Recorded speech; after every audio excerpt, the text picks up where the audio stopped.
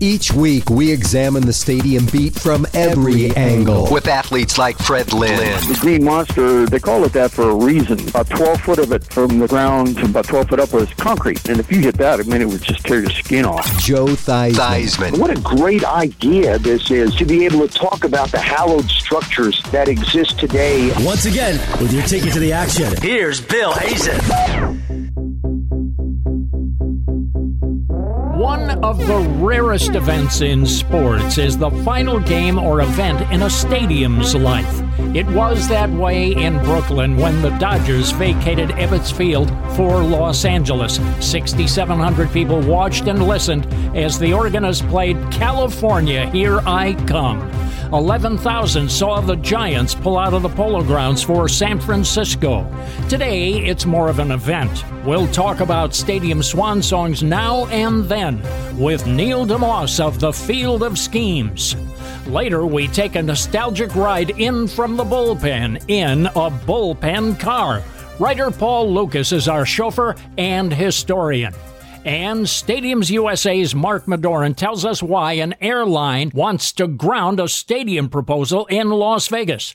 But first, the stadium's beat. Welcome back, Jeff Schmidt. Well, hopes for a new stadium in San Diego for the Chargers hinge on a public vote in November. What remains up in the air is whether or not a simple majority will be needed to pass the measure or a 2/3 supermajority. The question of majority or supermajority is being debated now by the California Supreme Court. Many question whether the project has enough support to receive 2/3 of the vote. Taxpayers will be deciding if they want to increase hotel taxes to fund a new stadium. Thunderstorms pelted the Twin Cities this week, causing some damage at U.S. Bank Stadium, the new home of the Minnesota Vikings. Exterior zinc panels were ripped loose, though none fell off the building. The damage will not delay the opening of the venue. A public open house is scheduled for later this month. Weather will not be an issue when the U.S. Open tennis tournament begins next month in New York. The 3-year, $150 million project on Arthur Ashe Stadium is nearly complete. Tennis COO Daniel Zausner told WCBS. So we put up over 6,000 tons of steel over the last 2.5 years, and the retractable roof portion of the roof is finished at this point. We're just putting the finishing touches on it over the next 45 days, and we'll be ready for the fans to arrive come the end of August. For the last 5 years, the championship matches were pushed to Monday due to Sunday washouts. The U.S. Open begins on August 29th. Still no takers for naming rights at the home of the Denver Broncos. The stadium name remains Sports Authority Field as the sports retail company's contract runs through the end of July.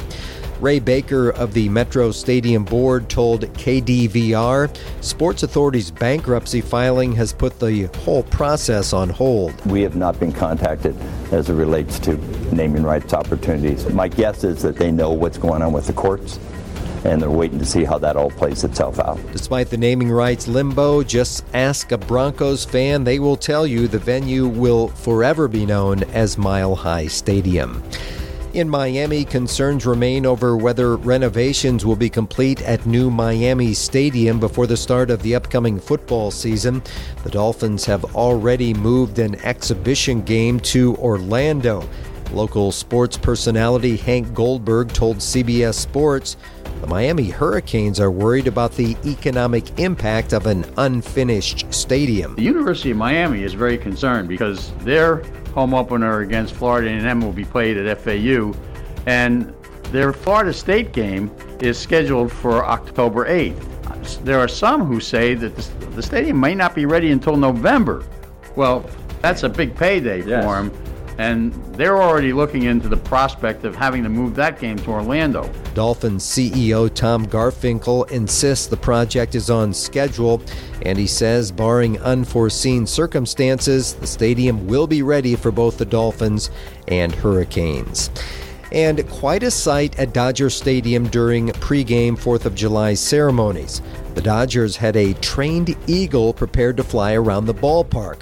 The only problem was the eagle finished its routine by flying completely out of the stadium and did not return to its handler. No word on the status of the Eagle, who certainly exemplified freedom with the exit out of Dodger Stadium. Bill, that is the very latest. Thanks, Jeff. Last fall, the St. Louis Rams bid adieu to the Edward Jones Dome. This began a series of similar occurrences, which will be continuing at the end of this season. Of course, the Rams moved to Los Angeles. The Edward Jones Dome sits empty. At the end of this baseball season, this situation will be replicated again. The Atlanta Braves will have their final game at Turner Field as they head to Cobb County. This is a strange cultural phenomenon, and it has changed through the years when this happened. We wanted to visit with Neil deMause of the Field of Schemes to talk about this. It's a very interesting story. And Neil, I get the impression this has changed quite a bit from the old days. Let's take a look at the old days and how it used to be when literally very few people even showed up for this stuff. Why don't we start with Ebbets Field? Was probably a good place to start. That's a good example, isn't it? Exactly what I was going to start with, because, you hear all the, old Brooklyn Dodger fans talking about how terrible it was when the team left town. You think, man, the last day the stadium must have been packed and everyone must have turned out to see the team for the last time in this horrible, sad occasion. There was 7,000 people in the stands, It just wasn't considered, the event that it is now. Mm-hmm.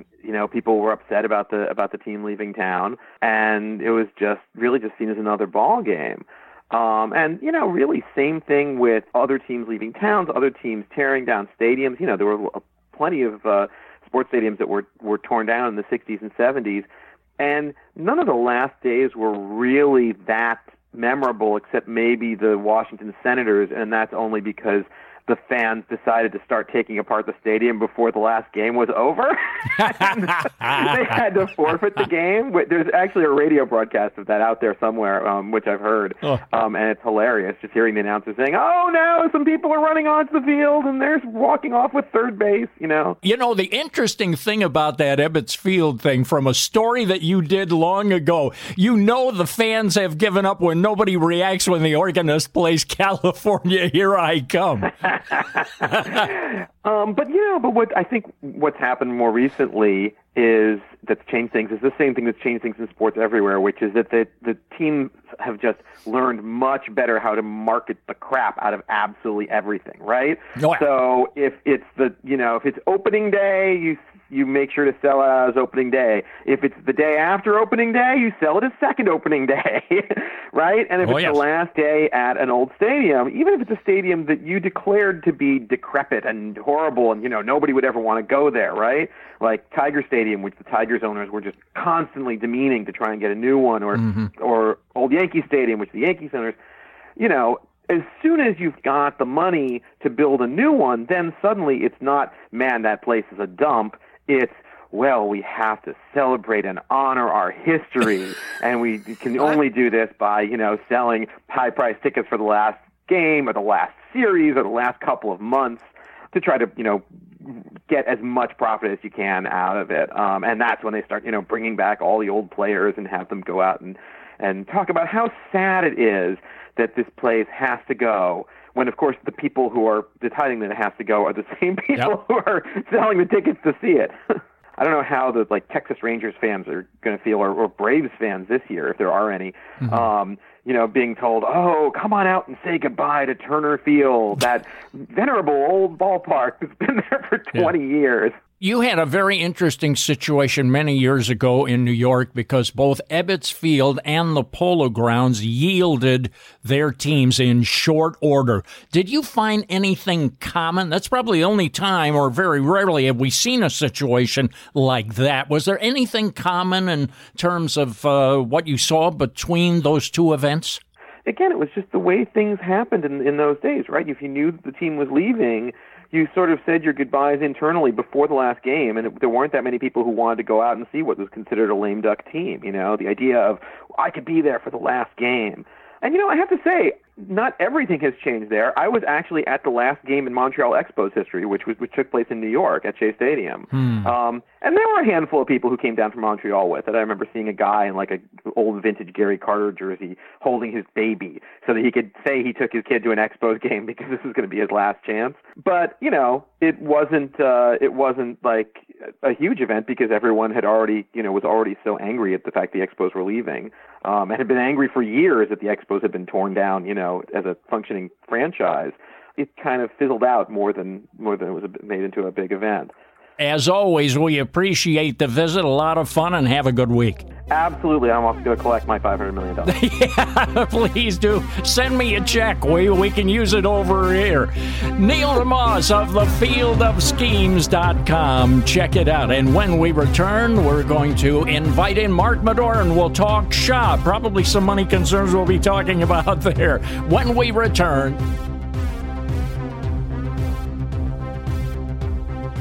Time to talk shop once again, and in steps Mark Medoran, president and creator of the Stadiums USA website. And we remind you, Stadiums USA is the nation's preeminent source for stadium information. You can depend on it. So check it out at stadiumsusa.com. Well, Mark, a couple of weeks ago, I had a chance to head up to Milwaukee and see where the new arena is being built. It looks like it's going to be a beauty. I love the location of this, and I guess there's some new information to put into the mix. Fill us in. The Bucs ownership group is aggressively moving toward the opening of the new building for the 2018-2019 basketball season. The new venue will be called the Wisconsin Entertainment and Sports Center, at least for now. Those fans that are buying tickets for the final two seasons at the current location, the BMO Harris Bradley Center, are going to get priority opportunities for seating at the new arena, and supposedly at a discount as well. So the new arena is budgeted at $524 million, $184 million paid for by the Bucs, $250 million through the public sector and increased taxes, and $100 million from former Bucs owner Herb Cole, who found that amount sitting in the cushions of his sofa. Is it fair to say that the new name is really just a placeholder until the advertising is sold, is it not? That's absolutely true. I don't think we'll hear the name Wisconsin Entertainment and Sports Center very much longer. Boy, I'll say. What to do about the Houston Astrodome? How long have we been talking about this one, Mark, through the years? And, of course, they batted this around in Houston for a long time there in Harris County. We've reported on this. They've had a number of plans. It's hard to get them off the ground, and it's hard to get the voting that they need to get it off the ground. But there's something new in the mix here. Fill us in on it. The owners of the historic Astrodome, which is the Harris County, Texas Commissioners, have decided that the building needs to be repurposed. They propose that the Astrodome have a revitalization plan, which would turn the iconic structure from a storage building, which is what it's being used for now, to an active, usable asset. The basics of the repurposing plan include raising the floor to ground level and constructing underground parking underneath the floor, capable of holding about 1,400 pickup trucks. The parking could be used for events at the adjacent NRG Stadium, which is just across the street. Additionally, the Astrodome could accommodate conferences, trade shows, and festival. The cost of this plan is estimated to be about $105 million.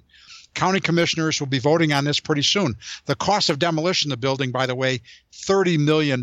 So it's only $75 million more than tearing it down.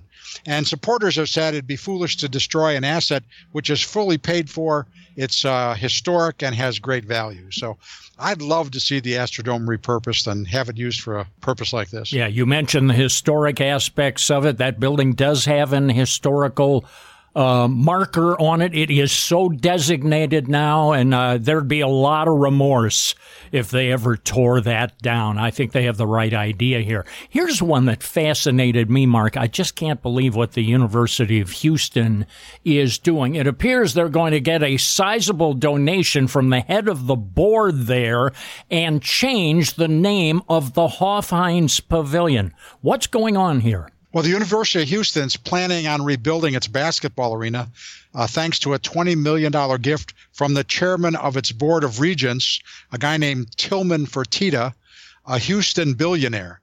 He owns the Landry chain of restaurants, which is, people can look it up. They own half the restaurants in America, I guess. The project has a price tag of about $60 million. The $20 million gift will include his name on the venue. Now, there's a couple problems here.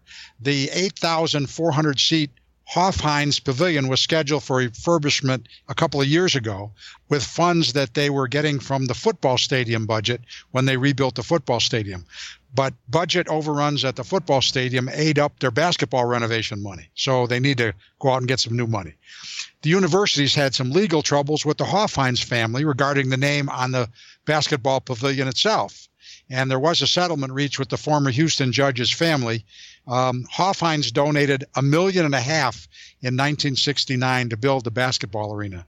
But it's pretty strange to have the chairman of the Board of Regents donate $20 million and get a building with his name on it. So he may have to leave the board or recuse himself or something like that. But kind of a strange story. Mark, you've had an opportunity to see the site on which an NFL stadium could possibly be built in Las Vegas. You went over, studied that thing, kicked the tires. We talked about it at the time. You did express a concern that this may not work very well because it's right on a runway, and that poses something of a problem. Turns out that Southwest Airlines seems to have the same issue that you have, and they are not supporting this stadium location where the Raiders may potentially play. What does the airline have to say about this stadium plan? Well, Southwest Airlines has expressed great concerns. Their number one concern is about congestion. They're concerned about getting to the airport, getting out of the airport, whether it interrupts traffic. There's going to be 65,000 seats there, and Tropicana Avenue isn't that large. That site that's picked out at this point as the number one site on Tropicana Avenue, I could kick a football from there onto the airport grounds. It's that close. It's just basically across the street from the runway. Yeah. And they have some concerns, but they cited them as this. Number one, decreased safety and security, departure and arrival traffic. It puts the building just off the end of the runway, which would be quite undesirable from a noise standpoint as well, which I thought about that too. If you're in the top row, you're just literally feet from the tires of that airplane that are landing. It's that close. There are alternative sites available, and Southwest criticism of the Tropicana Avenue location is probably going to push some buttons and make people look at the alternate sites. But it is a nice piece of land, and you wonder what's going to happen there. It's right behind the MGM Grand. Next time I head out there, I'll be glad to take another look. Yeah, indeed. Kick those tires again, will you, Mark?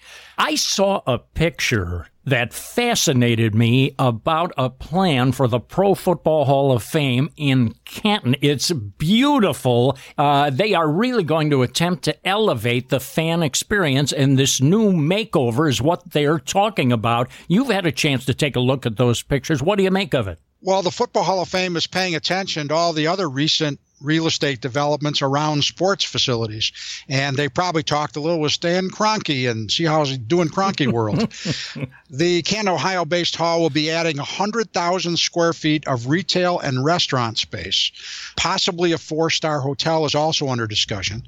The Hall of Fame Village, as they're calling it, will include multiple family-oriented restaurants. And like the teams, the Cardinals and other people have built these facilities around their stadiums, they want to increase the fan experience. And I think it's a great way to have those facilities get usage around the year when just not when they're inducting people into the hall. It's beautiful. I suggest the fans check it out. They have hanging gardens. It really is beautiful.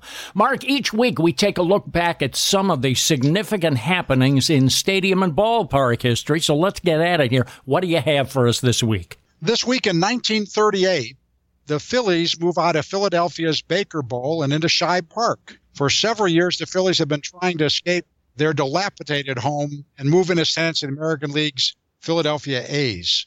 The Phil's arrangement with the A's Connie Mack at Shibe Park was simple. They would pay 10 cents a head rent for the fans they drew to the park. They would hire their own stadium staff on game days, and many attribute the move to Shibe Park as a savior for the Phillies franchise from extinction. And this week, 1941, the Yankees unveil a monument to Lou Gehrig in center field at Yankee Stadium. Of course, Yankee Stadium would introduce a number of monuments throughout the years honoring famous players in pinstripe history. And that's it from this date in stadium history. All right, very good, Mark. Hope you're enjoying the summer, and we'll check in with you again next week. Enjoy the summer at Fenway Park in Boston. Oh, yes, sir. Mark Medora and We Talk Shop. Don't run away now. We take a nostalgic ride in from the bullpen. That's right, a look back at the phenomenon of bullpen cars in baseball. We remember where this got started, Mark. Are they making a comeback? We're going to find out. Buy one of those. I love bullpen cars. Well, we'll have one for sale, and we'll come back and talk about it on Yahoo Sports Radio.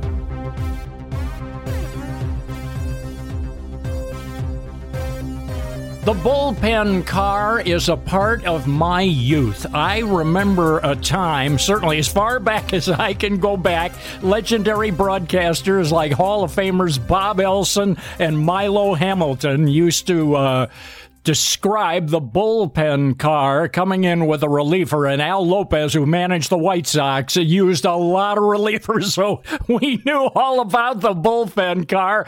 But a guy who has taken this an extra step is Paul Lukas, a well-known journalist, storyteller, and media artist. You've seen his work in the New York Times, ESPN, the magazine, and the Wall Street Journal. He currently works as a columnist for ESPN.com, where he writes UniWatch, your one-stop shop devoted to uniform design. And he's also written a wonderful article about the bullpen car. You know, Paul, this stirs a lot of memories for me. Going back to my childhood, I came from an automobile family. My dad was an automobile salesman. So this was a natural marriage. As a little boy, this was a natural marriage for me. You know, I grew up, Bill, in the 70s myself, and of course, the 70s and 80s were really the classic time for those bullpen buggies that were kind of golf carts with the baseball-shaped shell and then a big baseball cap over the top that a lot of teams used.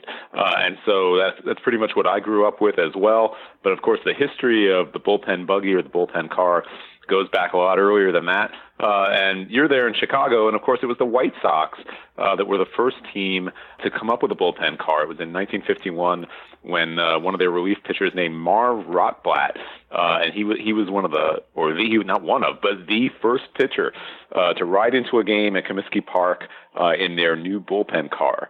And that's where it all started in 1951. And they eventually put advertising on that. Somebody figured out, hey, maybe we can make a buck with this thing, Paul. Yeah, you know, there's been a lot of examples of that where the car either has been a vehicle for advertising or it's sort of been an ad in and of itself. When I was growing up, again, in the 70s, I grew up on Long Island. And so we had Mets games and Yankees games on the local TV stations. And the Mets had like a standard buggy that baseball-shaped with a big cap on top, kind of buggy. But the Yankees, they would have a pinstriped Datsun, which we now think of as Nissan. It's the same company, but a Datsun car. And it would be a sponsored bullpen ride, basically. They'd say, you know, now coming in from the bullpen, riding in the Datsun is Sparky Lyle or whoever the pitcher might be. But, of course, nowadays, we don't have a bullpen car anymore. The pitchers come in on their own. And the whole idea of a bullpen vehicle that these professional athletes need, you know, that they can't walk or jog 100 yards or however far it is from the bullpen to the mound. I mean, thinking back, it was kind of fun, but at the same time, it was kind of ridiculous, you know? Yeah. That they needed some sort of transportation assistance to traverse this, you know, not very long distance. And there are some players who drew a rather hard line, shall we say, about this. They didn't want any part of it. And certainly Dodgers pitcher Mike Marshall comes to mind on that. Tell us about that. Mike Marshall was really a curious character in a lot of ways, and you know, for fans who don't remember him, he was really a super reliever in the 1970s. He was the first relief pitcher ever to win the Cy Young Award, in 1974. I believe he went 15-11 that year and appeared in over 100 games, 104 games, which when you think about it, is just unbelievable. And among other things, he refused to ride in the bullpen buggy because he would run onto the mound. He would, emerge from the bullpen and not walk in, not jog in, but sprint in. And there have been other relievers who've done that over the years, but Mike Marshall was the first one to do it. And at the time, that was a tremendous curiosity. You talk about the different kinds of bullpen transportation. The Yankees had their Datsun, and these other teams had their buggy, the baseball-shaped buggy. At one point in the early 80s, the Seattle Mariners had a nautically themed transportation or car called the tugboat, and it was basically a car with this sort of shell over it that looked like a boat. And of course, they're the Seattle Mariners, so it's a Mariner themed bit of transportation. It wasn't an actual boat. And there have been a few teams that have done things like that where they've tried to have some kind of amusing thematic thing going on.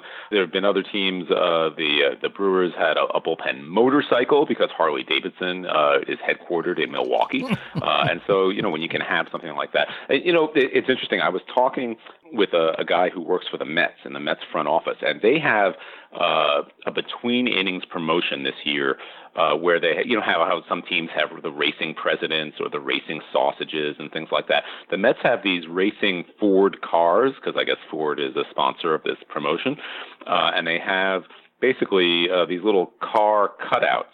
And I said to this guy, you could get like a bullpen buggy cutout, or extend the promotion so that the reliever is coming in somehow with some kind of similar cutout kind of thing. You could revive the bullpen buggy without having to get the actual car. You could just have sort of a cardboard cutout of it or something like that.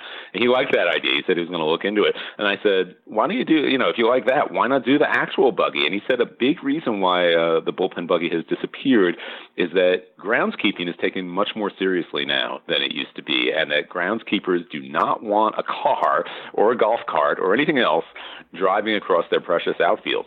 Paul, this is a great, great topic. We suggest everybody check it out at ESPN.com. These are memories of my youth, to say the least. It sure is fun visiting with you. Thank you so much. Thanks for having me on. My pleasure. Paul Lukas, our guest, journalist, storyteller, and media artist. And Paul, do you have a Twitter address? I do, at Uniwatch. So that's at UNIWATCH, at Uniwatch. And that's your, as you mentioned, one-stop shopping for all your uniform news. Paul Lukas, our guest. That's our program for this week.